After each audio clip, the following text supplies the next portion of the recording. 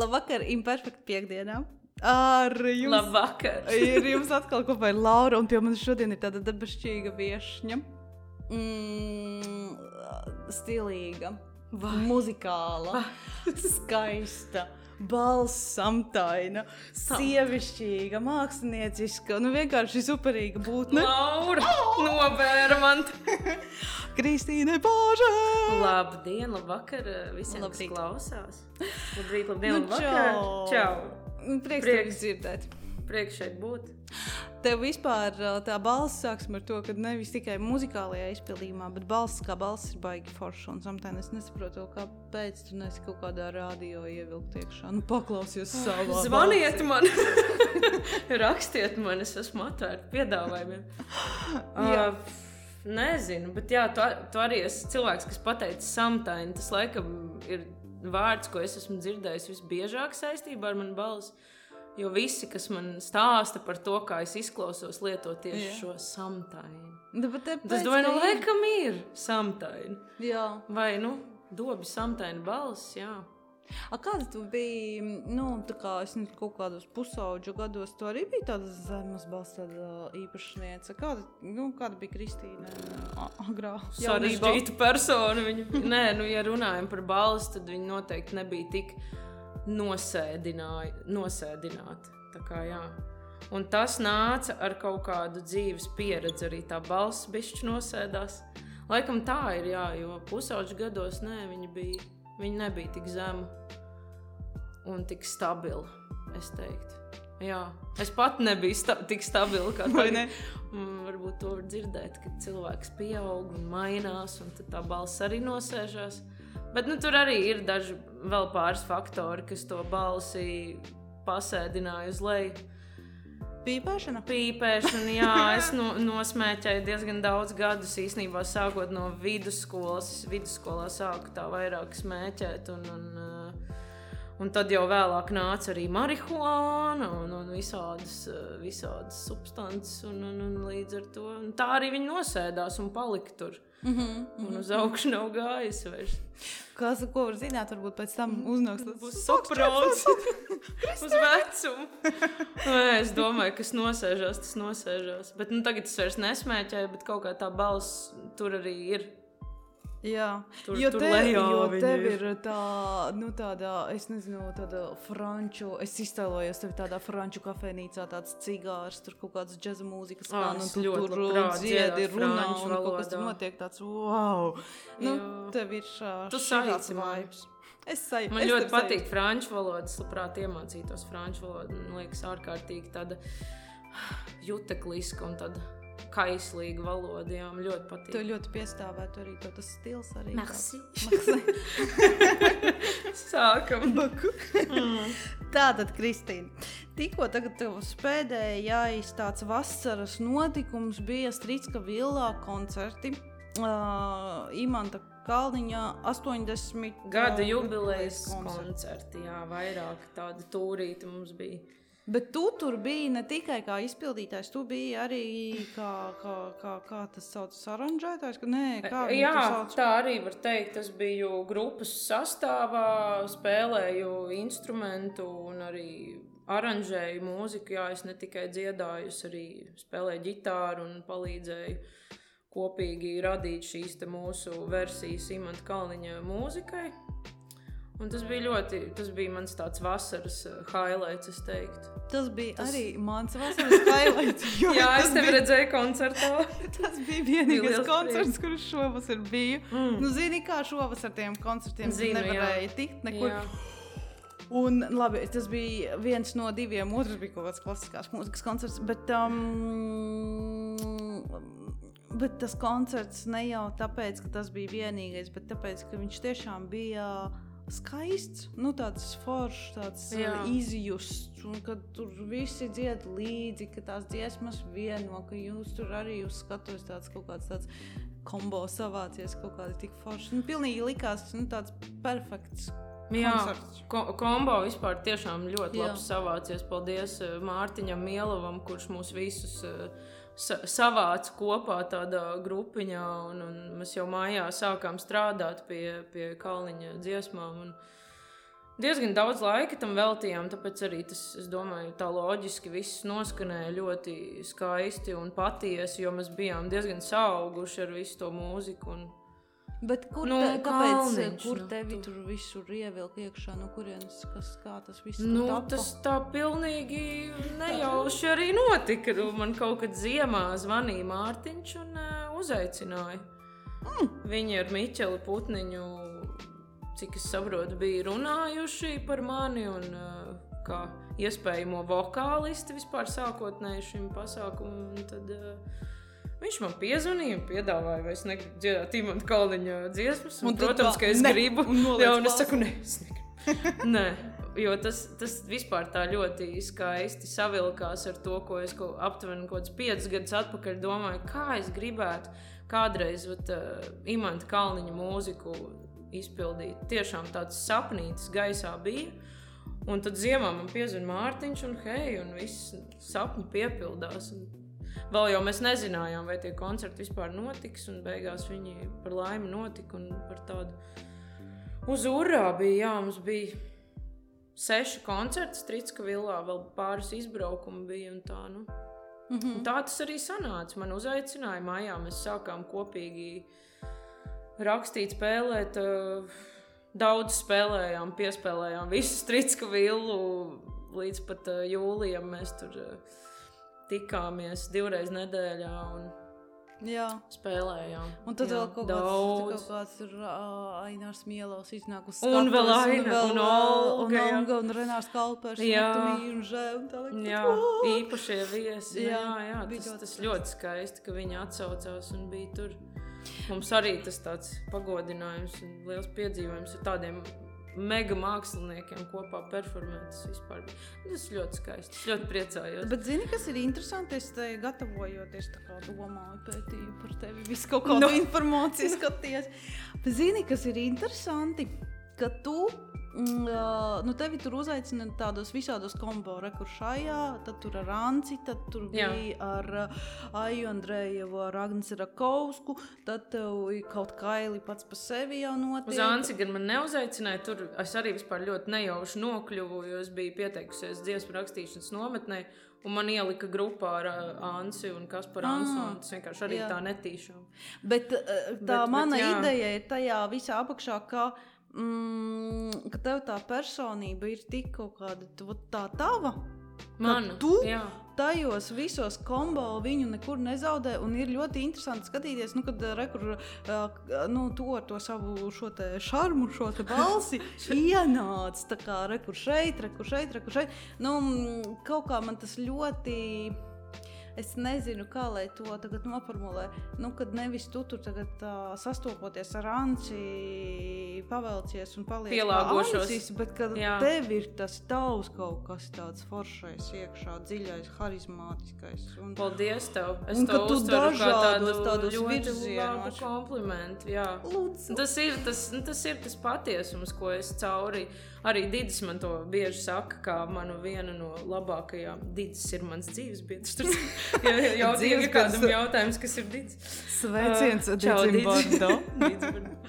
Didis ir arī mūsu autors. Jā, rakstījis Imperfektam, Un viņš ir bieži minējis, ka viņš ļoti novērtē manī šo īpašību, kas ir tas patiesums cauri gadiem, kad es varu būt jebkur, bet es nezaudēju to savu patieso, autentisko kas viet man līdzi. Un es vienkārši tā arī visērtāk jūtos. Es nespēju sev ielikt kaut kādā citā rāmītī un tagad būt, es nezinu, Beyoncé vai kaut kas tu man liedz būt. Es nekad nebūšu kaut kas cits. Tā kā, Bet tas arī kaut kur izkristalizējas cauri tā skatoties. Ja tu tā piesēdies, tagad skatīšos par Kristīnu visu kaut ko, un tas izkristalizējas cauri un paliek tā īstenībā tā foršā sajūta, tā uzticības sajūta, kad tev tad var uzticēt. Protams, cilvēki mainās tur 10 gadu laikā un tā tālāk, bet gandrīz, ka tu esi tur pieaugusi un tā tālāk, bet ka tev ir palicis tas kaut kas arī ir bijis pirms tiem 10 gadiem. Kaut kādos vīdeo. Kodols jau paliek tas pats, bet ja runā par mani pirms 10 gadiem, tad tur ir bijusi ļoti, tur ir bijis televīzijas šovs, kas arī īstenībā bija tāda transformējoša pieredze, jo es biju, jaunietis, tikko pabeidzis vidusskolu, un izdomāju, ies mācīties, neies mācīties, beigās paņēmu akadēmisko un iestājos Okartas skatuvē, un tur es satiku savu dzīves lielāko pavērsienu Didzi. Bet tad es biju pilnīgi apmaldījies, jauns cilvēks. Cik tev bija 18, 19? Man bija 19 gadi, jā. 2011. gads, tas bija tieši septembrī, kad es iegāju šovu telpās, es biju, pilnīgi pagājis, un man nebija nekāda pieredze vispār tajā saucamajā lielajā pieaugušo pasaulē. Jā. Es vēl dzīvoju pie vecākiem un tikko pabeigusi skolu un vēl nezinu vispār, ko darīt ar savu dzīvi. Tad tev pēkšņi ir televīzijas šovs, kur tev ir milzīga publicitāte un kādu to izmantos? Jādzied bija kaut kāds jaunas dziesmas. Katru nedēļu bija jāuzraksta īstenībā. Tas bija foršs formāts, jo bija jāuzraksta katru nedēļu oriģinālu dziesmu. Viens covers bija jāizpilda no oriģināla dziesmu, līdz ar to mēs bijām spiesti no sevis kaut ko radīt katru nedēļu. Tas, laikam, bija tas lielākais pluss tam visam, jo nav tādi formāti bijuši, ka tagad ir dziesmu nometnes, kur tu raksti, bet TV šovs bija tāds unikāla pieredze, ko es domāju, ka es otrais neietu gan, bet toreiz es biju jauna un man pieteica mana māsītes, starp citu es pat nemaz nepieteicos. Mana māsītes man pieteica, viņa teica, ja tu neiesi, tu man dabūsi. Nopietni? Jā, man māsītes bija tāda, kas mani mēdza papušot vienkārši īstajos brīžos, jo viņi redzēja, ka tur ir kaut kāds potenciāls tur ir un viņi man bieži atgādina, pasaka man paldies, pasties, Didzis tev ir un tev ir tas un tas un tas. Bet tā īstā dzīve jau laikam sākās tieši pēc tā šova, kad mēs tur ar Didzi sākām dzīvot kopā un vēl padzīvojām Dānijā un es sāku rakstīt mūziku pati un spēlēt ģitāru un tas viss mutulis sākās pēc tam īstenībā. Bet tajos 19 gados tu jau senāk arī jau rakstīji mūziku, jau pirms tam? Kaut ko es rakstīju, jā, man bija, es spēlēju klavieru tad un kaut ko es tur komponēju, bet tas arī tā, man tagad būtu to grūti nosaukt par komponēšanu, bet tad es biju jauna, jā, un nevar jau sevi norakstīt. Katrs vecums ir labs vecums. Un tad es biju jauna, man bija mazāk pieredzes, man bija mazāk arī prāta. Normāli. Tā dzīve kaut kā iegriezās diezgan feini. Un tad jūs iznācāt ārā un jums sākās bohēmas laiks. Bohēmas dzīve, muzikantu dzīve Rīgā. Jā, es iekļuvu mūziķu burbulī, kur es nekad nebiju bijusi, jo esmu meitene nākus no Imantas rajona un man nebija tāda cilvēka apkārt. Un tad Didzis man ieveda kaut kādā tiešām, kā tu saki, bohēmistu pasaulē, kur es esmu joprojām. Es ļoti mīlu šo burbuli. Es tur esmu joprojām un jau, man liekas, atpakaļ ceļu vairs nav. Man prieks, ka tas tiešām izmainīja manu dzīvi. Didzi, paldies. Didzi, ja tu mūs joprojām klausies. Noteikti jau noklausīsies. Didzis jau slauka asaras, jau noteikti sēž. Sēž lepns, atkal mani piemin. Bet viņa nopelns tur arī ir. Bet kurā brīdī jūs izdomājāt braukt uz Dāniju? Es īstenībā atceros to brīdi. Tu arī biji Dānijā. Es biju Dānijā, bet es biju pirms tam. Bet es atceros to brīdi, kad es toreiz strādāju žurnālā Sīrups par galveno redaktoru. Tava māsa pie mums fočējās trakajiem putniem. Jā, viņai tad bija kaut kādi 10, 11 gadi vai pat, es pat neatceros. Viņas pirmā fotos, viņai tā bildīte stāv pie sienas vēl joprojām. Un sveiciens arī Patricijai, kur mums klausās, kur kļuva par modeli pēc tam. Jā. Un toreiz bija tā, ka mēs bildējām kaut kādā brīvdienā, Un Dīdzis bija viņu atvedis uz to fotčēšanu. Un es pilnīgi atceros to svētdienu, kad viņš sēdēja kaut kur tur pie mums, tur pie dzīvokļa. Mēs tur kaut kur ar Kasparu tur gatavojāmies sesiju. Un viņš stāstīja, mēs izdomājām, ka mēs brauksim uz Dāniju. Un mums abiem tas sēs tāds, what? Nu, kāpēc jūs aizbraucāt piepaši no tā mākslinieku burbuļa uz Dāniju? Tas tāds loģisks, laikam. Es domāju, tas tāds loģisks pavērsiens, jo mēs vienkārši gribējām nomainīt vidi. Mums pat bija vienalga, kur tas ir, mēs vienkārši gribējām prom, jo nevar teikt, ka tā bohēmistu dzīve bija baigi laba un mums negāja baigi viegli Rīgā esot, un arī ar tiem koncertiem bija vispār tas šovs atstāja savas pēdas un rētas arī mūsos, un mēs kaut kā gribējām no tā visa tikt prom. Un tad Didža mamma, ja nemaldos, bija tā, kas pameta ideju, ka taču Dānija, un tur vēl bezmaksas izglītība, un taču forša zaļa valsts, un viss notiek. Un tā, jā, mēs izdomājām krasi nomainīt vidi, dzīvi, padzīvot tur. Man šķiet jau, kad aizbraucām, uzreiz bija skaidrs, ka mēs tur nepaliksim uz dzīvi, jo, Latvija ir Latvija, un pēc tiem 2,5 gadus mēs tur nodzīvojām, studējām multimediju dizainu, un tad vienkārši sapratām, ka viss pietiek. Braucam atpakaļ, sākam visu no nulles, esam sasmēlušies to Kopenhāgenes gaisu un kaut kādu vaibu un stilu, jā, un Tā bija ļoti forša pieredze. Es ļoti labprāt aizbraukt vēlreiz tur. Es pat atceros visus maršrutus, visu, ka varētu ar riteni tur izbraukt. Jā. Arī riteņbraukšana, jā, tas arī. Viss bija forši. Bet vilka tomēr uz mājām atpakaļ uz to bohēmistu burbuli, jo tur tu tomēr esi ārzemnieks un valodu mēs arī tā knapi tur 1. gadu pamācījāmies, bet tur tu tāds mietpilsonis, dzīvo tādā laba naudiņa, it kā viss notiek, bet kaut kā pietrūka tas bardaks, tas Rīgas bardaks kaut kāds. Kad tu nezini, vai to pietiks līdz algai vai nepietiks. un draugi, un tomēr, vilka atpakaļ, jā, es priecājos, ka mēs to tā laicīgi sapratām, nevis nodzīvo 10 gadus, un tad jau, kur tad es vairs braukšu? Ir tādi, kas aizbrauc un paliek, jo, ir sākusies dzīve tur. Tu dāņu valodu iemācījies? Vai tas nav iespējams? Man ir tāds velmedāji pamats kaut kāds. Tak for day, tusen tak for day. Es zinu tādas pamatfrāzes, ar kurām es nezinu neko daudz. Nē, es teiktu, ka neiemācījos. Nē. Mēs izgājām 1. valodas kursu, bet 1. gadu. Bet tas tāds galīgs pamatiņš. Es nezinu, no sērijas sveiki, paldies, lai tev jauka diena. Man tagad var kāds virtuāli, es nezinu, krāmēt pa galvu, bet manā uztverē dāņu valoda ir kaut kas necilvēcīgs.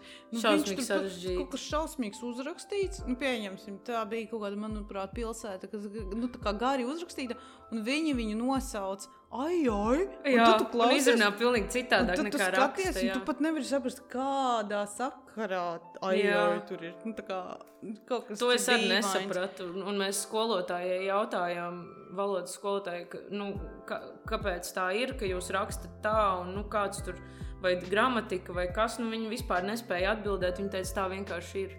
Mācies un viss. Tas skan šādi, lūdzu mācies. Tur pat nebija nekāds pamats tam, kāpēc tas. Jā, šausmīgi sarežģīta valoda. Jā, to es to arī atzīstu un dzirdīju. Tas bija labs. Bet arī šausmīgi, jūs dzīvojat Kopenhāgenā, bet ja tur pabrauc kaut kur citur, tad ir šausmīgi garlaicīga tā ikdiena, manuprāt, Dānijā dzīvojot.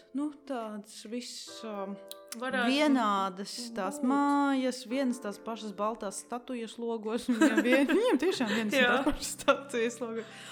Viss ir tāds dārziņš, katram ir pilnīgi pēc kaut kādas grāmatas parauga. Viss tā perfekti, kā no žurnāla. Nopļauts mauriņš, viss tur dzīvo. Kopenhāgenā arī bija tāda skati daudz. Mēs tur padzīvojām daudz rajonos, un viens bija tieši tāds, kā tu saki. Visas mājas vienādas, un tev tas skats ir tā kā tu esi piepilsētā, lai gan tu it kā esi gandrīz pilsētas centrā. cik tur bija, kaut nepilnu pusstundu, 20 minūtes.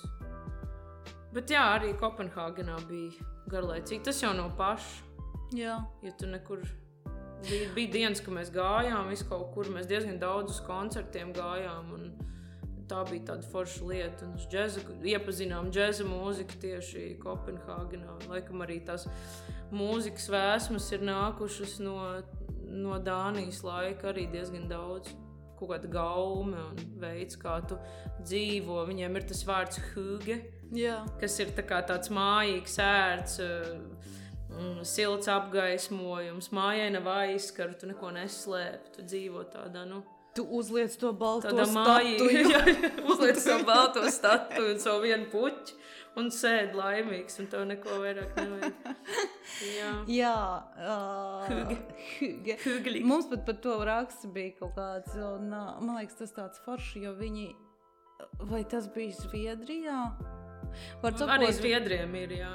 Tur tā valoda arī ļoti līdzīga. Ka viņi šausmīgi daudz arī sapērk sveces šajā tumšajā laikā, un tad viņiem visu laiku tās sveces ir, lai viņi tā kā uztur gaismu kaut kā tur sevī. Mājīgums, jā. Bet jūs ar Dīdzi šobrīd, atkal ar Dīdzi? Ir tas Dīdzis. Neko darīt. Dzīvojat Latvijā laukos, Divatā. Latvijā laukos. Divatā.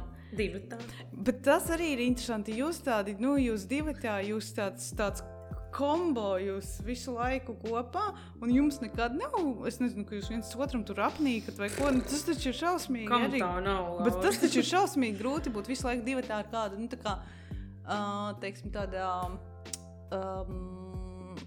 tādā viensētas, lauku mājas apstākļos, kad tu neaizēji uz darbu un nenāc atpakaļ, ka jūs esat tur. Kaut kur, ko jūs tur ejat mežā? Jā, kāds viens aiziet pastaigājās, otrs aiziet. Didzim ir arī studijas telpas Pļaviņās, viņš var aizbraukt, pastrādāt viens pats, bet mēs tā esam raduši, mēs tā iepazināmies, mēs bijām televīzijas telpās, kur mēs dzīvojām vienā istabā ar 20 cilvēkiem 4 mēnešus, un mēs kaut kā tā vienkārši esam, laikam, tā arī sākām un tā esam nodzīvojuši visu šo laiku.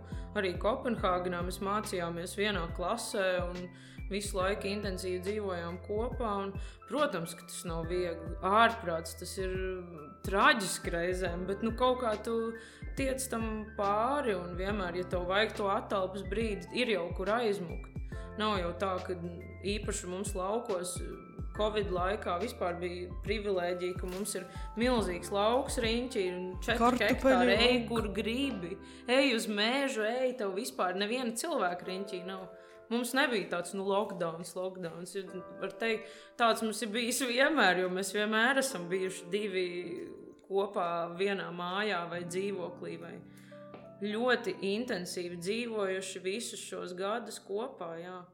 Bet, un ja tu tā sāc, tad tu paigi ātri pie tā pierod, bet tas nav viegli. Arī esat tādā vienā sfērā, kā mēs jums ir viena grupa. Un tas arī nav viegli. Un es tāpēc tieši gribēju saprast, kā tev šķiet, ja Dīdzis tagad būtu kaut kāds programmētājs, un tu būtu dizaineri, vai Dīdzis būtu gleznotājs, un tu būtu... Ak, Dievs, kas tu varētu būt? Angļu valodas pasniedzēji. Vai tas būtu vienkāršāk, ja jūs būtu no citām sfērām, vai tas būtu atkal, vai tas ir tieši forši, ka jūs esat no tā viena burbuļa, kā tu sāki no tā mūzikas burbuļa? Vai grūti tā pateikt, jo es nezinu, kā tas būtu, ja mēs katrs būtu savā sfērā. Mūsu gadījumā tā ir baigā priekšrocība, jo mēs kopā spēlējam, tas ir gan mūsu hobijs, gan darbs, un ir tādi brīži, ka mēs abi sēžam un izjūtam tādu baigo laimes sajūtu par to, ka mēs vispār tā varam dzīvot, ka mēs varam būt pāris, kas muzicē kopā, kas rāda kas baro to dvēseli ar skaistāko lietu, kas mums ir mūzika. Un tas ir, baigi skaisti beigās. It kā liekas, ka, ārprāts, kā viņi var darboties vienā sfērā vispār. Un nav viegli, bieži nav viegli, bet dienas beigās tu sēdi un esi laimīgs par to, ka tā var dzīvot, ka mēs varam braukāt kopā, spēlēt radīt. Un tieši šodien, starp citu, bija tāds brīdis. Mēs abi spēlējām ģitāras, jo mums rīti koncerts un privāts. Ja ir jautājumi, privāts.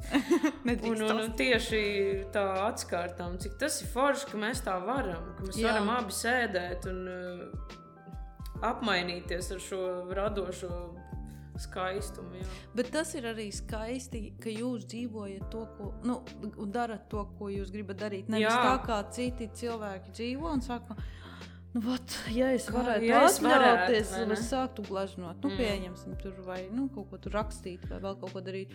Bet jūs reāli to darat.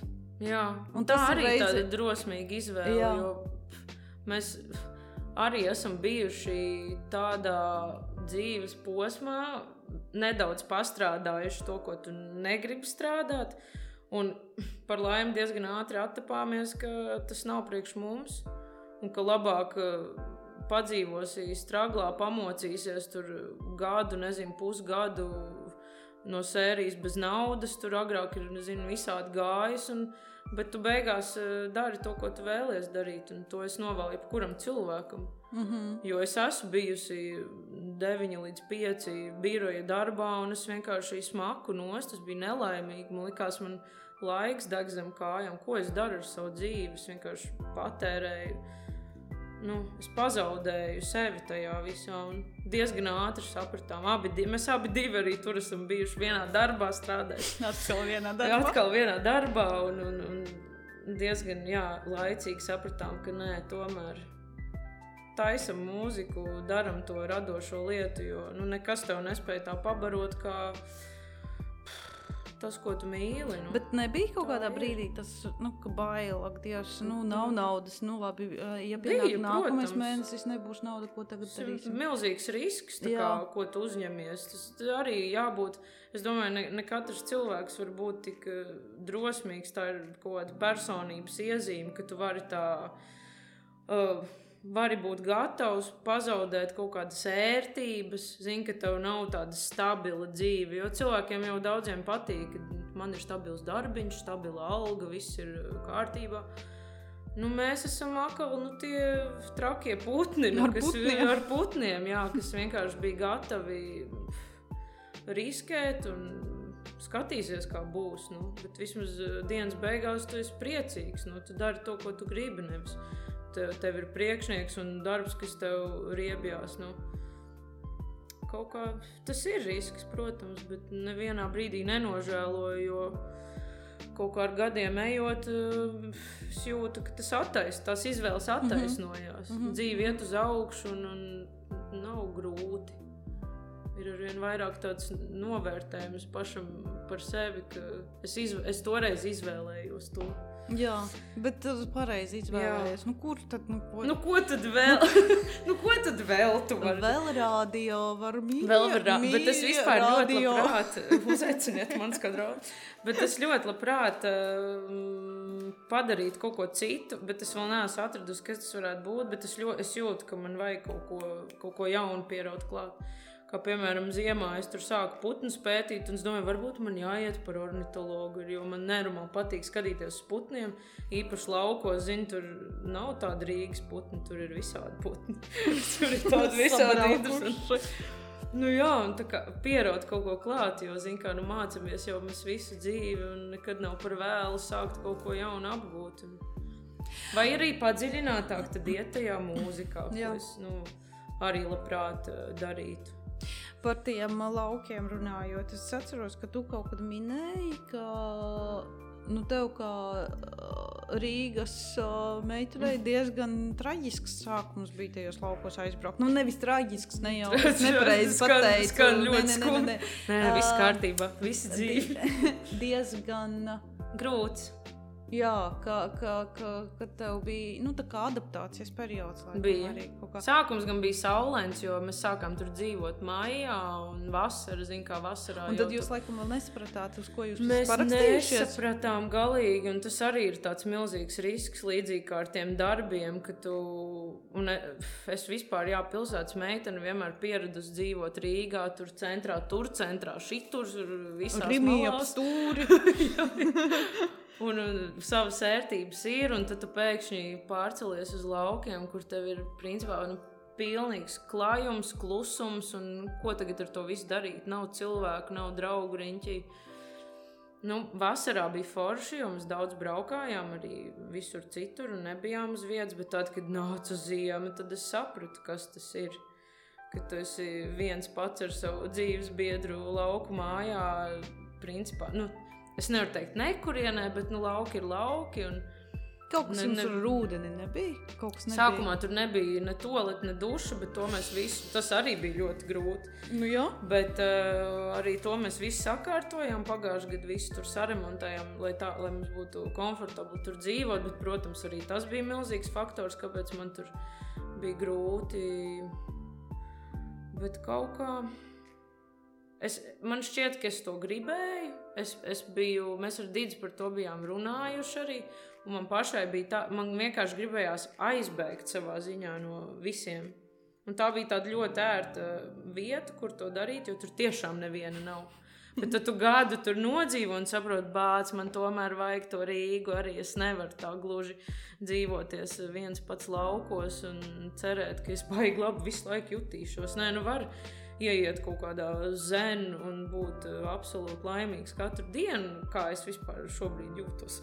Diezgan labi katru dienu arī esot laukos, bet tomēr pietrūkst cilvēku, pietrūkst kaut kādu vārdu apmaiņu, sarunas, tādas elementāras lietas, ko es novērtēju vairāk nekā agrāk. Jo aizbēgt jau gribas ne jau no cilvēkiem, bet no sevis tajā laikam cilvēku mutulī. Jā. Taisnība. Un tad tu aizbēdz, un tu tur nonāc pats pie sevis. Un tā ir baigā, kā var teikt, spoguļošana, ka tu ieraugi to sevi tādā ļoti spilgtā gaismā un daudz kas nepatīk, un tev ir jāstrādā ar tiem dēmoniem tur vienam pašam laukos. Un man patīk arī vienatne ļoti. Es ļoti izbaudu, es vispār nevaru radīt mūziku, esot cilvēkos, kā tur ir producenti vai mākslinieki, kas tur speciāli iet, tur zini uz kafenēm un sēž tur producē, jo viņiem vajag to mutuli. Es tā nevaru, man vajag vienatni, es pat Didzi bieži dzenu prom, saku, tev ir jābrauc prom, jo es nevaru radīt, man vajag spēju vienkārši telpu. Bet, mēs aizbēgām, bet, ir miers, tu dzīvo pie dabas. Tu vari daudzas lietas novērtēt, dzīvot līdzi katram gada laikam. Tas arī baigi interesanti, kā jūt, kā tas laiks mainās. Piemēram, tagad augusta beigās stārķi aizlido prom. Tad tu saproti, rudens ir. Bet arī viss tā lēnāk. Viss lēnāk, bet jūti katru gada laiku. Tu redzi, kā viņš mainās burtiski ar acīm, un tu pats arī mainies līdz ar gada laikiem. Mēs jau esam daba. Mēs esam daļa no dabas. Un, ir savi plusi, savi mīnusi, bet es jūtu, kad mēs pietuvojamies tam, ka mēs kaut kad pirksim Rīgā dzīvokli vai mēs būsim gan. Bet tas ir, manuprāt, tas ir visforšākais, arī tas tā kā sapnis, ka tu vari pabūt gan tur, ka tev vajag. Jā, jo nevar vienā. Kas jārā kafejnīcā ar, 100 cilvēkiem. Jā, jo man šodien bija kultūras šoks. Es atbraucu uz Rīgu, es nebiju, 10 dienas nebija Rīgā bijis vai bišķi vairāk. Un es atbraucu, un te pilns ar mašīnām un cilvēkiem, un viss notiek, tāds burbuls, mutuls. Šoks man bija, jo mēs tur tādā mieriņā dzīvojam, laukā ganās kaimiņu govis, tie ir vienīgie mūsu draugi, ka es smējos. Vajag abus, nevar tā jauni cilvēki tomēr, zin kā. Tas būtu kaut kā, man liekas, tā ekstremāli. Tas ir ekstrēmi. Tur vai tikai, tā kā šeit vai, kaut kā tam līdzīgi. Bet jūs arī tā riktīgi tādus lauku darbus tur, darāt. Es nezinu, tur ir kartupeļu lauks un, siena talkas. Siena talkas mums nav, bet mums ir vagas, kuras tūlīt būs jāvāc, būs kartupeļu talka. Es brauc kartupeļos. Nē, tiešām. Es jau kaut kādu 3. gadu cenšos savākt sevi rokās un aizbraukt, kā mēs tur neaizbraucamies. Mums ir visi lauka darbi. Šogad mēs arī uzslējām siltumnīcu un izaudzējām tomātus un pat melones. Un Jā, mums ir visi tie, mēs gan neesam baigie lauksaimnieki, tur tomēr vajag lielu apņēmību, un tā arī ir kaut kādā mērā, ja ne profesija, tad tāds, nopietns darbiņš, kas ir jādara, un mums daudz palīdz Didžu mamma, kas tur netālu dzīvo, un tad viņai patīk tie darbiņi, un tad viņa palīdz mums. Bet, jā, mums ir arī viss tas jāpļauj zāli, jāvāc vagas, jāvago, un visu jālaista tomāti. Jo kā, es iztēlojos, kad laukos tā pamosties, uztaisīt kafiju kūpu, tu skaties, kā saule izej ārā savā pļavā. Un tur tā migla ceļās un putni klaigā, un tu tur dzer to kafiju un baudi, bet īstenībā tu uztaisi kafiju un tu dzer laikam un tā, ak Dievs, tā jāravē, tur šitas jau ir aizaudzis, tas ir nobrucis, šitas kad viss tur arī notiek. Arī kā kuru dienu. Jā. Mēs neesam tie labākie sevis disciplinēšanas piemēri, kas tur... Es gan šodien sapratu, ka man ir jāsāk atkal plānot savas dienas un jāraksta plānotājā, ko es šodien darīšu, jo tagad pēc aktīvās vasaras ir tā, ka bišķiņi nesaprotu, kas man tagad jādara. Varbūt tu arī atpūsties vajadzēja pēc aktīvās vasaras. Arī, bet es jau jūtos tik labi atpūtusies, kad man jau sāk apnikt un siltnē kaut kas jādara. Es mēģinu komponēt arī, bet ir pat dienas, kad es neizēju ārā. Un liekas, bāc, tev tur vesels lauks, izēja taču ārā. Nē, man jāraksta mūzika. Tas arī bišķiņu otrs grāvis, ka tu un tā ir tā plānošana. Es sapratu, ka man ir pat jāieplāno sev iziet pastaigā ārā. Pusdienas būs tikos un tikos. Rīta kafija būs tikos un tikos.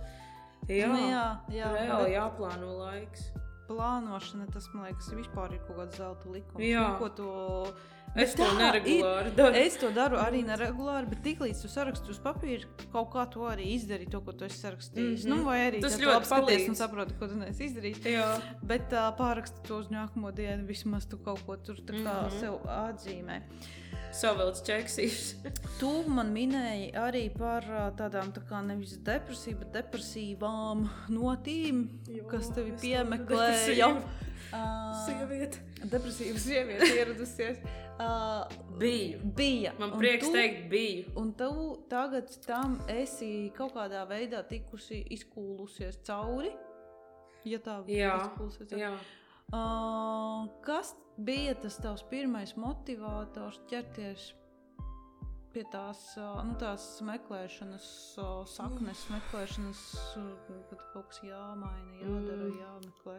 Zini, man laikam bija tik smagi, ka es pat īstenībā tas, pie kā es vērsu, man jau bija tik smagi, ka es reāli vērsos pie Dieva.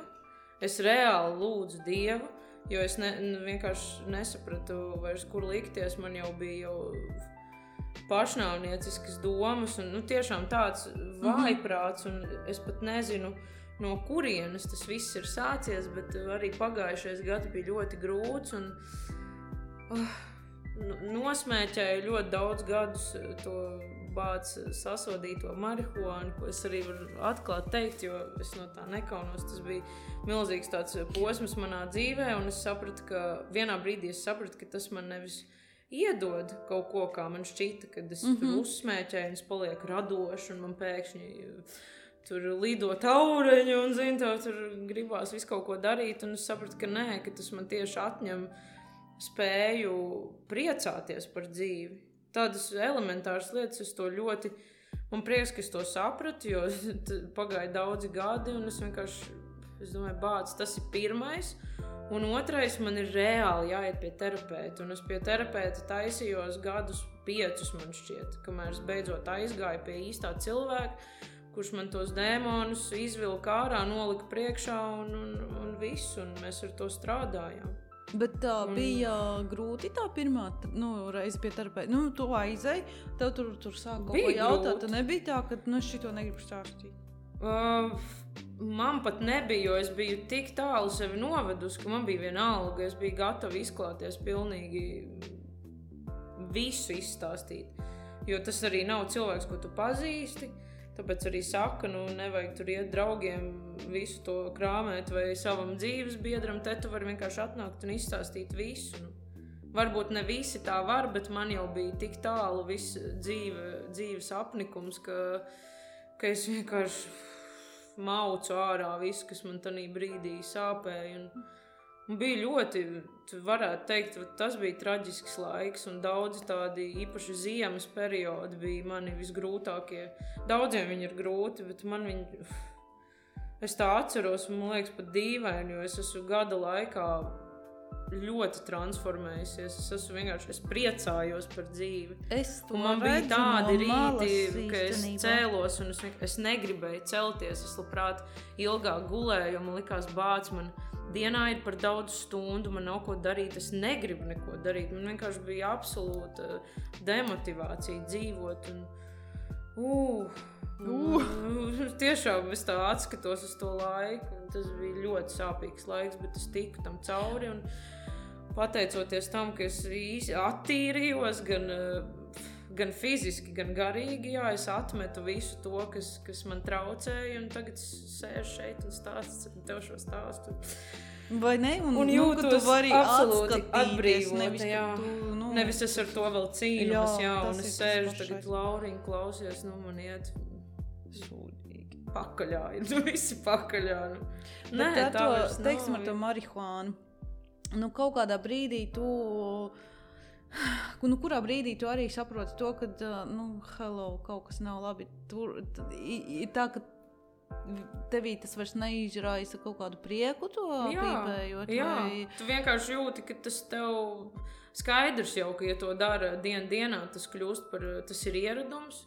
To es tā kā atzinu priekš sevis, bet tas vienkārši nelika man justies labi vairs. Es tiešām ierāvos sevi, es nespēju pat sarunāties vairs ar saviem draugiem. Un es jutos nenormāli vāja, tā kā tās vielas priekšā. Man likās, come on, tu tiešām nevari nepīpēt, vai nepapīpē nedēļu. Kas ir? Tiešām tāds vājums. Un nav tā, ka es pie tā nonācu uzreiz. Tas bija aptuveni gadu, tas manī mutuļoja, un es sapratu, bāz, tas jau ir manā saudzis ar mani, tas ir manā zemapziņā, prātā. Es jau analizēju katru vārdu, ko es pasaku, un tad es jūtos par to slikti. Un, tur viss bija slikti, tur viss tiešām liecināja par to, ka tas ir jābeidz. Un es arī šai tēmā vērsos tiešām pie Dieva, jo es vairs nezināju, ar ko runāt. Es biju panikā, es daudzīju sienas, es biju tiešām nelaimīgs cilvēks, tāds uz kaut kāda iznīcības sliekšņa, un tad es vienkārši sapratu, laukos dzīvojot arī kaut kā bija vieglāk pārstāt, jo tur tev nav piekļuve, un tev nav nevar uzzvanīt. Tu nevar uzzvanīt, pajautāt, vai uzpīpējam. Tur vienkārši tā nav, un tas līdz ar to bija ļoti viegli mest to nost, un tas laikam tiešām manī brieda tik ilgi, ka es kā sāku beigt, tā beidzu, un viss, un tas vairs nav, tā nav daļa manas dzīves, jo principā tā bija mana dzīve. Es varēju pavadīt dienas smēķējot, un it kā skaisti, tur liekas baigā bohēma, tu tur uzpīpē, un tu spēlē, bet es varēju ieiet arī tādā absolūti destruktīvā stāvoklī, Man kādreiz tas ir ļoti tāds pretrunīgs temats, jo man ir arī draugi, kas to dara, un es nevienu nenosodu. Es nevienam vairs, es negribu nevienam aizrādīt par to, ka tev to vajag vai nevajag. Katram ir savs stāsts, un es vienkārši esmu tāda jūtīga dvēsele, kurai to tiešām nevajag darīt visu laiku. Es vienkārši sapratu, ka nedrīkst. Ka tu ieej tādā... ka tu tiešām nespēji pat parunāt vairs, tev ir tāds kauns un tās trauksmes, un tiešām, kā es pārstāju smēķēt, man pazuda trauksmes. Es pilnīgi, attīrījos, Jo man visiem varbūt. Terapeits vienreiz skaidroja, kāpēc tas tā ir, tāpēc, ka, it kā emocijām būtu jābūt tādā horizontālā līnijā, tad, kad tu uzpīpē, tev uzkāpi, viņš baigi augstu, un tu esi high, tev viss, tu esi priecīgs, tev viss tur patīk, un kaut kādā brīdī tā emocijai vienkārši, lai viņa nonāktu atpakaļ normālajā stāvoklī, viņa sākumā ir ļoti zemu jānolaižas, un tad ir tas down periods, Un, kad tie cilvēki jūtas ļoti slikti. Un te arī tas sanāk, ja tu konstanti pīpē, tad tu esi konstanti high un konstanti down. Tad tu vairs nenonāc tajā horizontālajā. Bet es pat nebiju vairs high, saprotu, es nebiju nekādos augstumos vairs. Man tas nesagādāja prieku, tas bija vienkārši kļuvis par manu ieradumu. Un tāpat kā iedzert kafiju no rīta, tas jau bija tā. Un tas neko man vairs nedeva. Nu, jā, un agrāk es vienkārši dzīvoju tādā pašapmānā, un man ar Dīdzi par to bieži bija tā kā diskusijas, un bieži tas bija iemesls strīdiem arī starp mums, un vienkārši es jūtos šausmīgi vāja, viena kaut kāda auga priekšā, un likās, nu kas tas ir? Es taču, man ir sava galva uz pleciem, un es taču varu pati kaut kādas izvēles izdarīt.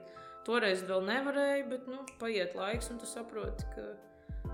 Bet jā, tas ir tāds arī, visi jau mēs dzīvojam kaut kādos modelīšos, vienam tas dara, viens var nopīpēt visu dzīvi un teikt, hei, marihuāna ir the best, un es neesmu netur pret dekriminālu, man vispār ir, man godīgi sakot, ir pilnīgi vienalga šobrīd, man nav tā, ka man tas vai traucē, vai tur, es vienkārši to vairs nedaru.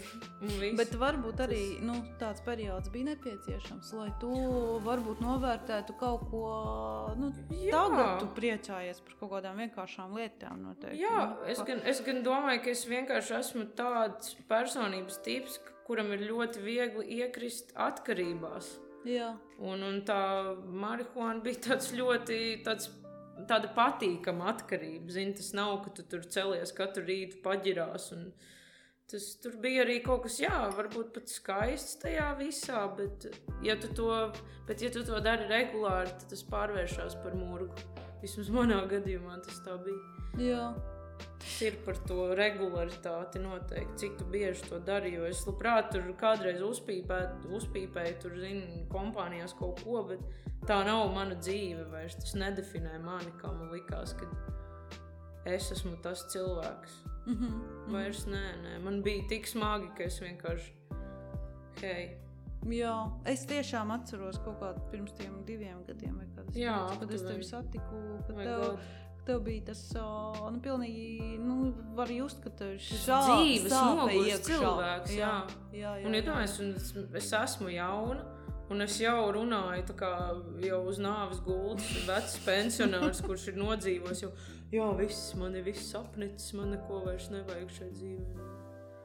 Es tiešām biju tādā. Toties tai laikā tā klips kaut Kaili, kas dabūja zelta mikrofonu. Jā, taisnība. Ar lielām sāpēm nāk arī kaut kādi skaisti mirkļi. Arī tas bija tavs, izdomāts tas koncepts, kā tas izskatīsies, un tas bija Latvijā kaut kas pilnīgi neredzēts, redz atkal, ja mēs tas Latvijā, jā, ārzemēs varbūt kaut kur tie fotogrāfiskie kadri, tas gan vairāk ir Pētera Vīksnes nopelns, kurš to visu filmēja. Mēs ar viņu tikāmies vairāk kārt un tad domājām, kā tur Pēters Vīksne un Anna Politiko, viņi ir tie tas galvenie. Tas tiešām viņš tāds skaists.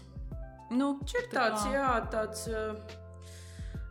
Viņu gribas tāds skatīties. Kā mūsu grupa, man liekas. Viņš ir tāds vienkāršs, bet skaists. Un tas skaistums reizēm ir tajā vienkāršībā.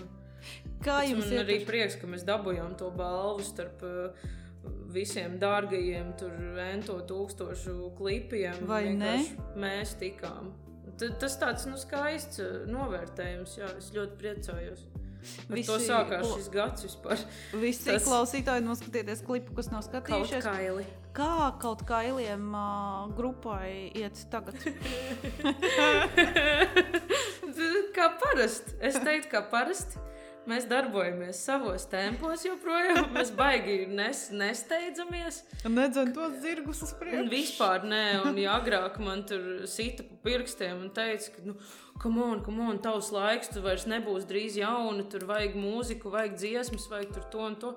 Es esmu absolūti atslābus uz to. Es gan negribu teikt, ka es esmu tagad prokrastinācijas kaut kādā sajūtā iegājis. Es rakstu mūziku, bet viss notiek savos tempos.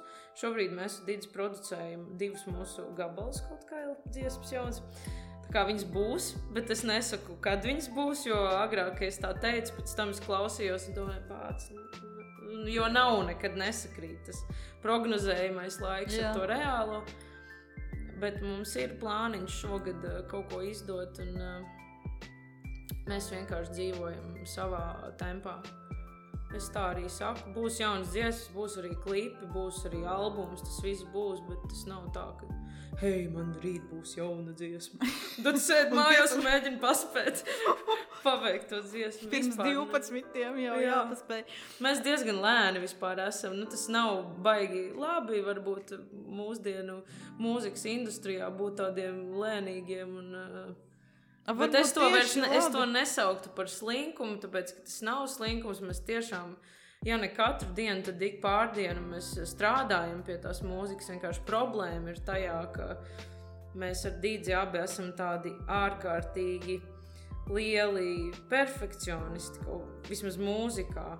Līdz ar to ir ļoti grūti nonākt līdz tam gala rezultātam, kad tagad tu vari pateikt, jā, tagad ir pabeigta dziesma. Tāpēc ir labi, ka mums ir Kaspars, kurš reizēm trešais cilvēks, kurš no malas pasaka, viss pietiek, bet mēs pārsvarā strādājam divitātajos laukos pie tām dziesmām un ir tiešām grūti apstāties. Es zinu, Dīdzim īpaši ir ļoti grūti apstāties un tu visu laiku liec kaut ko klāt un tur jaunas skaņas un kaut ko. Un tad tu beigās saproti, tas vispār neskan tā, kā sākumā bija paredzēts, kāda bija tā vīzija un tad tas ir tāds bišķi mokošs process arī pabeigt tās dziesmas. Man vispār manā radošajā darbībā tā ir lielākā problēma, jo man ir pilns telefons ar skicēm. Man ir tiešām tik daudz dziesmas, ka man jau varētu būt 5 albumi. Iesāktas, nepabeigtas dziesmas. Tur ir problēma, ka tu nevis paņem izlasi grāmatu, bet tu paņem un sāc lasīt 10 grāmatas un visās tu esi pusē varbūt. Varbūt tas arī ir traģiski. Traģiskumu šodien, tādas traģiskās notīs. Podkāsta nosaukums, tas ir traģiski. Klausies. Bet varbūt tas ir tāpēc, ka jums nav tā sava kaut kāda grupas kā menedžera vai producenta, jo jūs paši to darat. Līdz ar to nav kāds, kurš, tā kā Elso tev podkāstu un saka, viss pēc nedēļas šito jānodod un viss, un tad tev nav variantu. Tādu pats sev saki. Taisnība, mēs esam par to runājuši, ka mums tiešām trūkst viens tāds cilvēks, kas vai labels, vai izdevniecība, kas tev vienkārši pasaka, mums nākamā mēnesi vajag 3 jaunas dziesmas, lūdzu, vai darbojies. Varbūt, jā, es pieļauju, ka tas noteikti palīdzētu mums ātrāk kustēties, produktīvāk uz priekšu, bet nav mums 90 gadi, mēs nekur nepazudīsim, zin kā, mēs radam un viss ir kārtībā. Tas būtu traģiski. Jā, tas būtu traģiski, jā, viss tu attopies, tev ir 90, kur ir mans albums? Tūlīt būs, pagaidiet vēl gadu.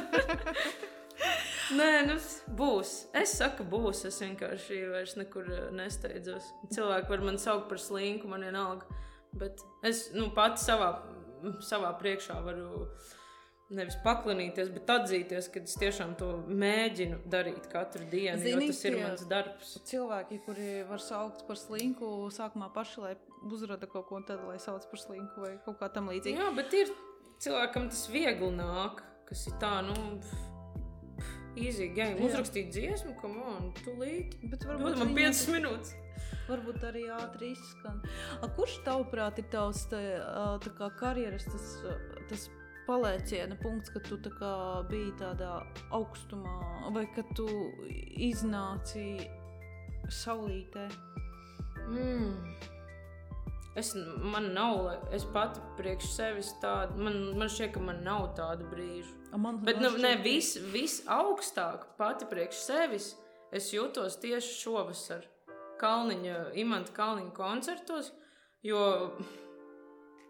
es nezinu, man tas vienkārši viss likās tik loģiski, es esmu tur, kur es esmu, spēlēju ar tiem cilvēkiem, un tas sagādā ārkārtīgi lielu baudu, un tas adrenalīns ir tik liels, un kaut kā, šis bija tāds spilgts gads. Man katrs gads ir ļoti īpašs, bet man šķiet, ka arvien labāk tā dzīve kaut kā iegrozās. Bet nav bijis tāds highlights manas dzīves, kad es saprotu, ka daudz varbūt teikt, ka tas ir tas zemes stundas posms, kad sākās zemes stunda. Jā, varbūt tad es tiku vairāk pamanīt, es gan nekad neesmu baigi izmantojis savu publicitāti un tur, tagad postošu visur sevi un būšu Tu taču tajā brīdī varēji jau būt Es visu kaut ko varēju tajā brīdī. Varēji jau reklamēt Es visu kaut ko varēju tajā brīdī, protams. Bet es izvēlējos to nedarīt. Un, jo tas tiešām bija tas brīdis, kad, man liekas, tevi visi, tā kā, kas ir Kristīna, kas ir vai, kas tā pa balsi, kas tā pa meiteni, un visi sāka... Bet nav tā, ka cilvēku uz ielas man skatās virsū un, reku tā meiteni, vispār Tāpēc, nav. ka jums nebija klipa. Ja jums būtu bijis klips, varbūt tādā, es domāju, vizuālajā ziņā. Jā. Tagad pēc tavas balss, man liekas, jebkurš klausītos un saprastu, jā, tā ir tā balss. Zemes stunda. Reku tā zemes. Bet nav, es vispār... Tas bija tiešām kaut kas, tā kā visi viņu klausies, visi viņu zināja, mazi bērni dziedāja līdzi par... Jā, tas gan bišķi tā jocīgi. Mazi bērni dzied par alkoholu. Sorry, Nē, kaut kas jau tur notika, bet es noteikti to neizmantoju sev par labu. Tāpat kā tur kaut ko... varbūt man arī vajadzētu tādu cilvēku, kaut kāds publicists, bet kāds, kas man palīdz ar šo te... Mārketinga speciālists. Jā, bet kaut kā es tīri labi dzīvoju bez viņiem, un es jūtos tādu absolūti netraucēta, un man patīk tas, ka man nav ik pārdienu jāreklamē kaut kādi produkti Instagramā, un jābūt vienkārši visu laiku, un on spot visu laiku, jā. Kas ar to Instagramu tu teici, detoks? Es neesmu jau vairāk kā nedēļu bijis Instagramā, es vienkārši izdomāju, ka man tas traucē, manai darbībai radošai, jo man patīk scrollot to telefonu un tās bildītes skatīties, bet tanī brīdī, ka tev baigi aktīvi nenotiek ne koncerti, nekas, tad tu attopies, ka tu sēdi tajā telefonā jau stundu, jau zini un scrollo, un es vienkārši saprotu, ka man tas traucē, man jāliek tas telefons nost. Un īpaši Instagrams, kur visu spožās dzīvītes, kā tiek parādītas, un ja man tur nav ko likt, tad es tur neeju. Man tā jāizmanto kā sava platforma, nevis kā vieta, kur tagad skatīties, kā visiem citiem iet, jo man tas tiešām, godīgi sakot, traucēja tagad šajā periodā. Bet zini, ko es esmu sapratusi šeit, runājot arī par tiem Instagramiem? Jau tas laiks ir pagājis, kad tur bija tās visas smukās dzīvītes un tā tālāk. Manuprāt, tagad ir tā, ka... Rāda visu. Ka tur vairs nav, tā kā... Tu vairs nekā tāda pārsteidzoša nav. Tu tā skaties, kur vēl viens, šis trenējas, šis tur to dara, šis tā kā... Tas vairs tevi tā nepabarota, ka viss jau ir tur redzēts. Nav vairs arī interesanti tur tā baigi scrollot. Arī fakts. Man tā ir gan ar Instagram, gan ar Spotify, ka man vienkārši tā... Man ir apnicis reāli, tā pārbagātība arī mūzikā. Es nespēju vairs paklausīties Spotify, man vienkārši ir par daudz. Man gribas iet dziļākodos albumos, māksliniekos ņemt, pa vienam, kā mēs pirms tam runājam, paņemt vienu mākslinieku un tagad iet visai viņa diskogrāfijai cauri. Un tāds Instagrams arī, ir vērtīgi vienkārši attiet malā. Un man nav sajūta, ka es tagad baigi kaut ko nokavēšu. Jo vien tur nav kāds darba piedāvājums, kāds tur, mega manas dzīves lielākais, jo cilvēki mēdz rakstīt arī koncertu piedāvājumus Instagramā, kas man arī bišķi nepatīk. Ka tev raksta Instagramā vēstules. Vēstulē? Ne jau paustā Kristīna Pāža, mēs tur nevaram vēstulēs, bet tas man arī līdz galam kaut kā, Instagrams ir bildīšu aplikācija, paliksim pie tā. Es to tā uztveru, bet, kad tev sāk jau nākt tur piedāvājumi visādi, hei. Kādam man vajadzēs sazvanīs, uzrakstīs messengerī, e-pastu uzrakstīs. Es nejūtos pazudusi. Katrā ziņā, jo es tāpat tur nebiju baigi aktīvi. Jā, tieši tā. Tur nav daudz sekot, 2000 sekotāji kaut kas, tā, ka man ir ko teikt vai ko parādīt, tad es ielieku, kā man ir gājis. Tur pārsvarā tas ir saistīts ar manu koncertu dzīvi vai kaut kādu radošām lietām, jo es neesmu tāda persona, kurai patīk sevi eksponēt. Man vienkārši nepatīk. Es nejūtos organiski bildēt savu seju un tagad likt katru dienu. Tur šodien es biju tur. Tā. Tas That's arī my story. Tas pat arī ir interesanti, jo tad saglabājas kaut kāda intriga par cilvēku. Arī, nezinu, gluži katru dienu no viņa dzīves. Jā, kur tu tagad visu kaut ko stāsti, kas ir tāds, to tu varēji jau izrakstīt savos Instagram postos, un es tagad klausītos, es šito jau atceros. Bet kāda Kristīna ir mājās? Tāda pati. Tāda pati, kā viņa sēž šeit, tāda varbūt bišķi mazāk runā, jo man vienkārši tagad ir sakrājies un es satikusi tevi, un man ir interesanti, bet ar Didzi jau, zin kā, man liekas, tur viss jau ir izrunāts, un tiešām, tu jau tik tālu jau zini to cilvēku, ka, nav gluži, nav tā, ka nav par ko runāt, bet mēs daudz pavadam klusumā, jo katrs kaut ko dara un viens spēlē otrs. Un tagad mums ir panesies seriāls viens, mums skatāmies Sex Education, mēs skatāmies nenormāli forši seriāls. Es esmu hooked pilnīgi ārprāt. Tā ir viena sezona vai tagad tur ir 3 sezonas? Jo man liekas, tas pirmo noskaties man patika. Ļoti labs tāds, interesants gan jauniešiem, gan pieaugušajiem, vienkārši tāds asprātīgs un arī tur jau jūtam līdzi visiem varoņiem. Kāda es esmu mājās, tāda, es jau saku, tāda pati. Diezgan klusa, varētu teikt, tāda pat nenoslēgta. Didis jau teikt, ka tā vairs nav, jo viņš jau izjūt katru manu raksturu izmaiņu. Viņš saka, ka es šī gada laikā esmu ļoti mainījusies. Un tas pateicoties visiem šiem pašterapijām un arī visām tām izvēlēm, ko es izdaru dzīvē. Bet es esmu diezgan tāda. Ir rīt, kad es kaut ko māžojos un pilnīgi stulbas lietas runāju un dziedu daru, un tad ir rīt, kad es neko nedaru. Tādu. Kad es vienkārši vadu savu dienu kaut kā. Kā jums bija, kad tev bija šis periods ar tām visām tavām depresīvumiem? Kā jums bija ar attiecībām? Tur nebija tāds... Pilnīgs krahs bija. Bija traki? Bija es domāju, gan, ka bija traki. Bija traki, cik daudz tavs tuvākais cilvēks var panest? Jo viņam jau sāp līdzi. Protams, ka viņam sāp līdzi, un vienā brīdī jau es saprotu, ka es vairs nedrīkstu neko teikt, jo jau viņam tik jau ļoti sāp, ka nebija viegli viņam redzēt mani tādu sabrukušu katru dienu.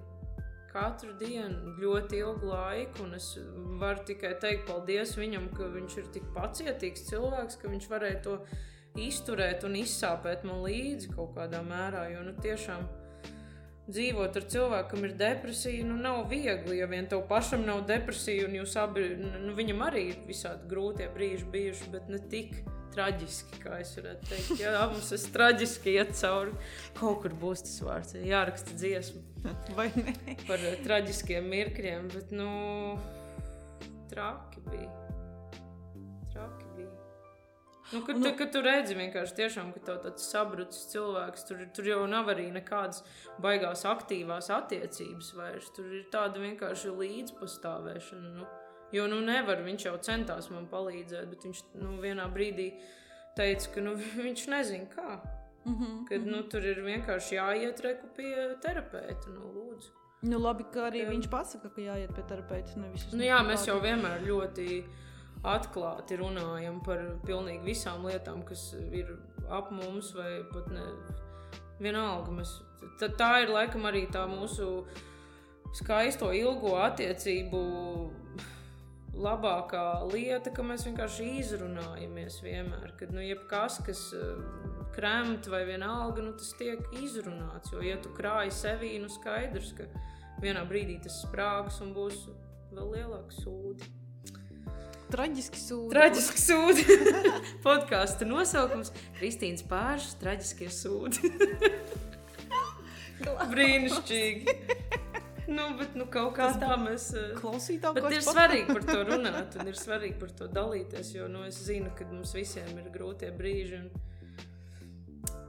Mēs jau šeit nedzīvojam šajā pasaulē visu laiku, lecot uz vienas kājas un viss tā forši, viss tik forši, viss tik forši. Man liekas, ka nav gan. Es esmu redzējis tādus, kas visu laiku ir pozitīvi un es vienkārši Un man tas kaitina. Nu, kur tu viņu visu laiku nemaz nestāvi viņam blakus? Nu, tas gan. Es jau redzu tikai to ārējo čaulu, bet es vienkārši apbrīnoju tos cilvēkus, kas visu laiku var būt tādi pacilāti un priecīgi. Un tā varbūt arī kaut kādā mērā ir tāda teātra spēlēšana pašam pret sevi, ka tu vienkārši arī sevi haipo apzināti, lai tev nebūtu jāiet tajā bedrē.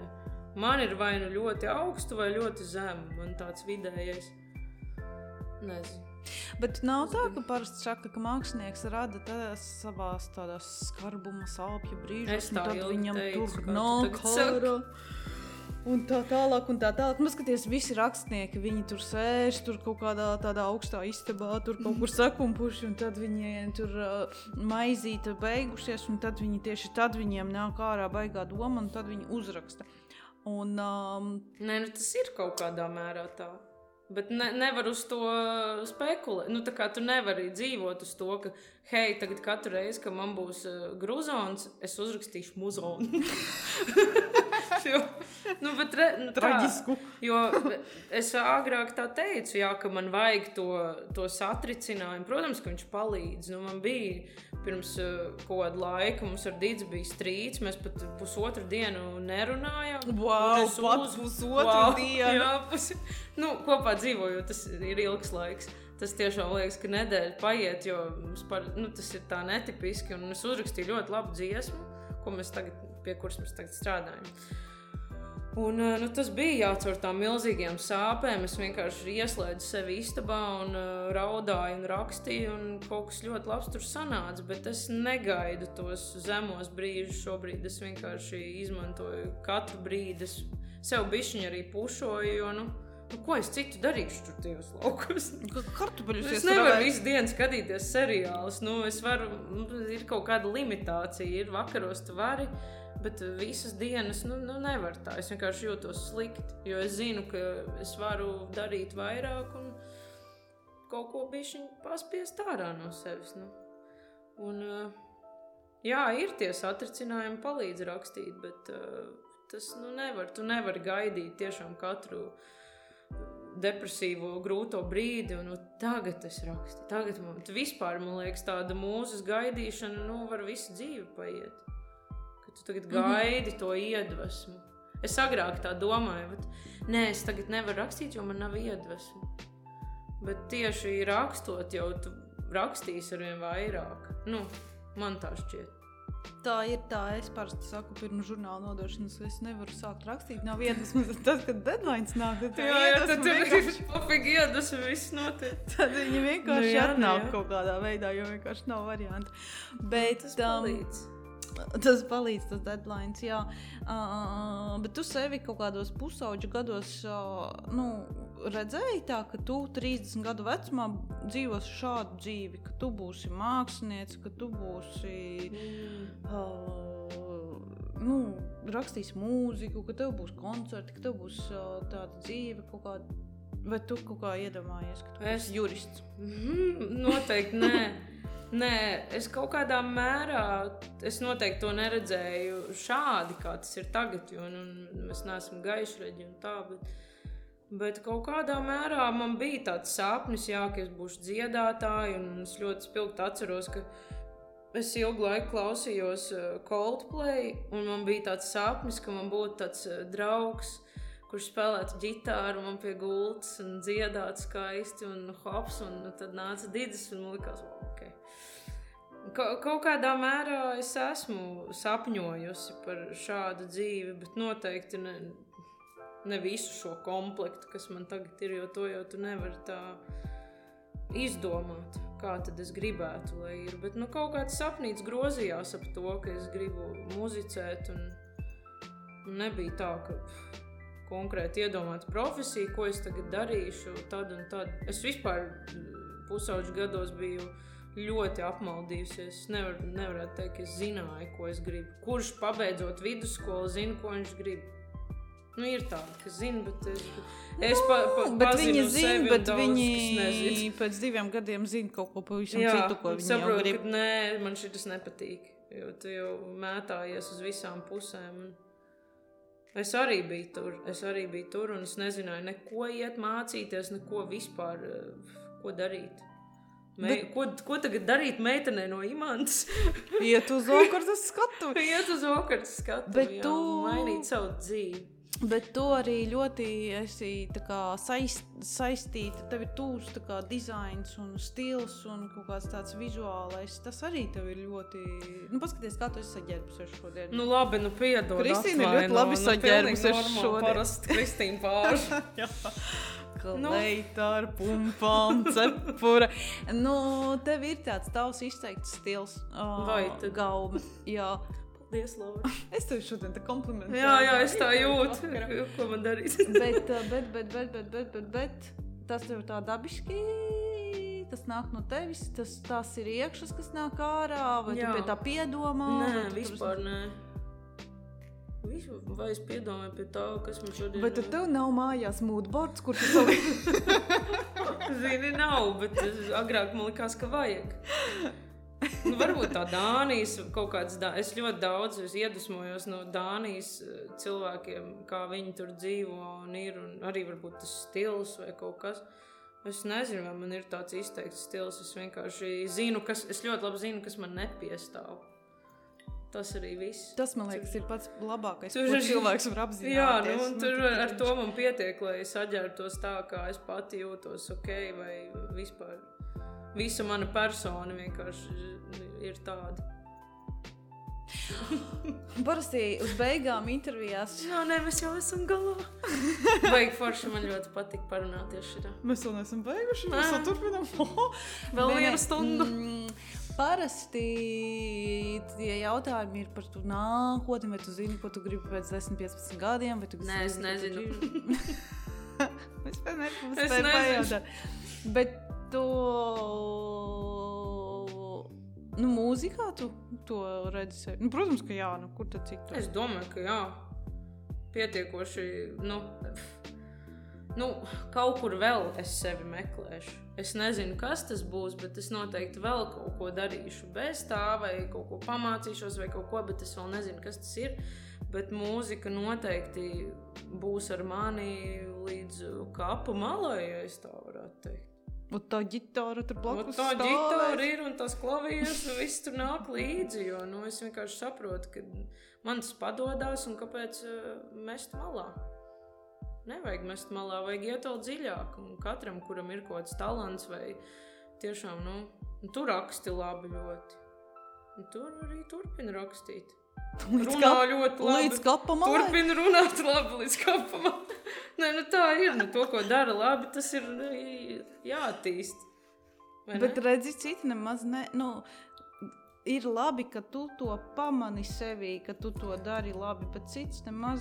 varbūt mūs šobrīd klausās Astrīdas tante kaut kāda, kurai ir 45 gadi, un viņa nav sevī pamanījusi līdz kaut un viņa varbūt kaut ko nav atradusi, un man liekas, tas ir tas pats traģiskākais, kā mēs šajā podkāstā runājam, ka ja cilvēks nevar atrast to vienu lietu, kas viņam tik ļoti labi sanāk, ko viņš varētu tiešām ķerties klāt un ko viņš varētu ļoti labi darīt. Tas tā varbūt burkānu audzēšana, bet varbūt tev viņa tik labi sanāk. Bet es ticu, ka ir grūti tā atrast. Man tas laikam vienkārši bija ar manā komplektiņā jau, kad es kā mazs bērns jau dziedāju, un tur bija diezgan skaidrs tas virziens, bet man to palīdzēja saprast īstenībā līdz cilvēki, un arī sveši cilvēki, kas vienkārši pēc koncerta nāk klāt un saka tik labas lietas, kad ir vienkārši pašsaprotam, ka es nedrīkstu to likt malā un darīt kaut ko citu, jo, jā, tas palīdz, kaut kāda tomēr atzinība ļoti palīdz, bet, skaidrs, ka tāda nav visiem, un tādi, kas meklē, ko darīt, es pat nezinu, ko ieteikt, kā atrast sevi kaut kur, kā to dara, es nezinu, man nav tāda atslēga. Grūti tā, es tiešām nezinu, ko ieteikt. Ka pieņemsim rakstīšanu. Kas meklē, tas atrod, vai tu tā nesaka? Tā saka, bet es arī tagad aizdomājos rakstīt vai muzicēt, tas ir tā, tā spilgti kaut kā varbūt tas kāds, nu ne jau visi var kaut ko tādu uzpilgt. Varbūt viņam kaut kāda lietvedība sanāk. Jā. Dievs, jā, kā viņš to atklāja? Jā, kā viņš to atklāja? To mēs šodien neuzzinām. Jā. Tur mums kaut kāds speciālists jāpieaicina, tā nebūšu es. Varbūt kaut kāds coachings var palīdzēt, vai kā to sauc? Tā to sauc, jā. Jā, kāds, kas tev palīdz atrast sevi, jo ir daudz tādu cilvēku, kas tur, nevar atrast hobiju, piemēram. Ko es varētu darīt? Ja man nebūtu mūzika, es tiešām nezinu, ko es darītu.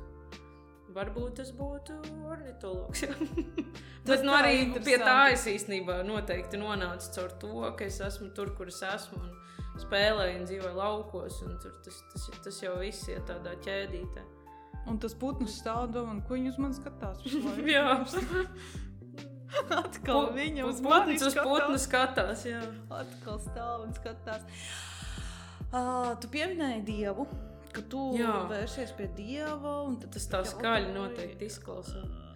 Bet es to sadzirdēju, un es gribēju tieši pajautāt tev, tu tici? Tu tā riktīgi tici Dievam, vai tas tev ir nācis tagad kaut kad ar šo visu depresīvo posmu? Vai tu esi bijis vienmēr tāds cilvēks, kurš tā kā ir paļāvies uz kaut kādām augstākiem spēkiem?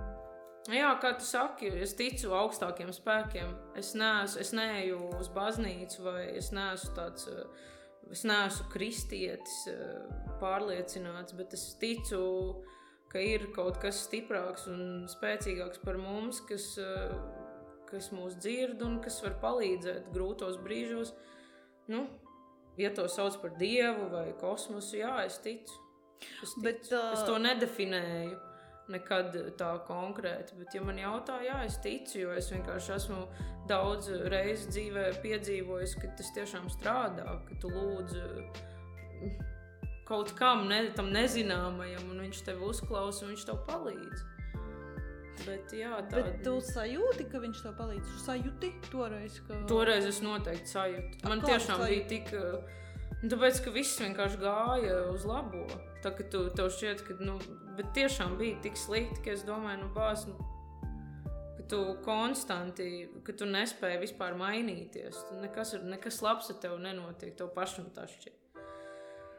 Un es sajūtu, es nesajūtu tur, spēriens pa, galvu vai kaut kāds spuldze kaut kāda, ieslēdzās un stars, iespīdēja manā guļam istabā un pēkšņi.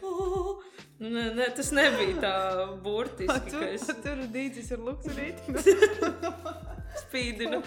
Tev viss būs labi. Es ticu, ka tas bija kaut kāds augstāku spēks, jo es vienkārši tiešām ļoti lūdzu, un es nezināju vairs pie kā vērsties. Un tās visas bija tādas labas sakritības, tā lūkšana, tas terapeits, tas tāda patiesā vēlme sev palīdzēt un sevi izārstēt. Vai tas ir Dievs? Es domāju, ka jā.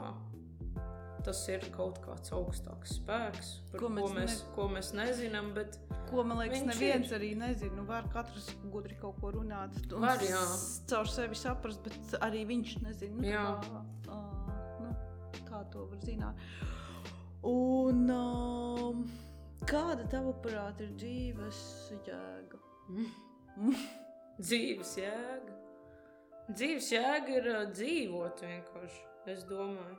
Tā patiesi dzīvot, tiešām kaut kādā mērā izdzīvot to katru dienu tā pilnasinīgi. Būt vienkārši dzīvot, novērtēt to, ka mēs esam, mums ir dota šī iespēja būt dzīviem cilvēkiem. Laikam tā būtu dzīves jēga. Tu dzīvo, nevis tu eksistē un mokies katru dienu, es arī tur esmu bijusi mocījusies katru dienu, un tagad es varu teikt, ka jā, ka dzīvot laikam ir tā, vismaz priekš manis tā lielākā jēga. Dzīvot un dzīvot ar pilnu krūti. Netraģiski. Jā, netraģiski. Tikai eksistēt un būt tāda mašinērijas kaut kādam, daļai no. Cik skaisti. Būt laimīgam, Uz šīs nots mēs beigsim. Mēs arī šo sarunu pabeigsim. Paldies. Prieks bija te parunāties. Ļoti Apusēji. liels prieks parunāties. Man arī savus mutu izrunājumus. 2 krūzes to Ļoti feini, paldies. Un tiksimies ar tevi žurnāla lapusēs ziemas numurā. Jā. Tā. Tin.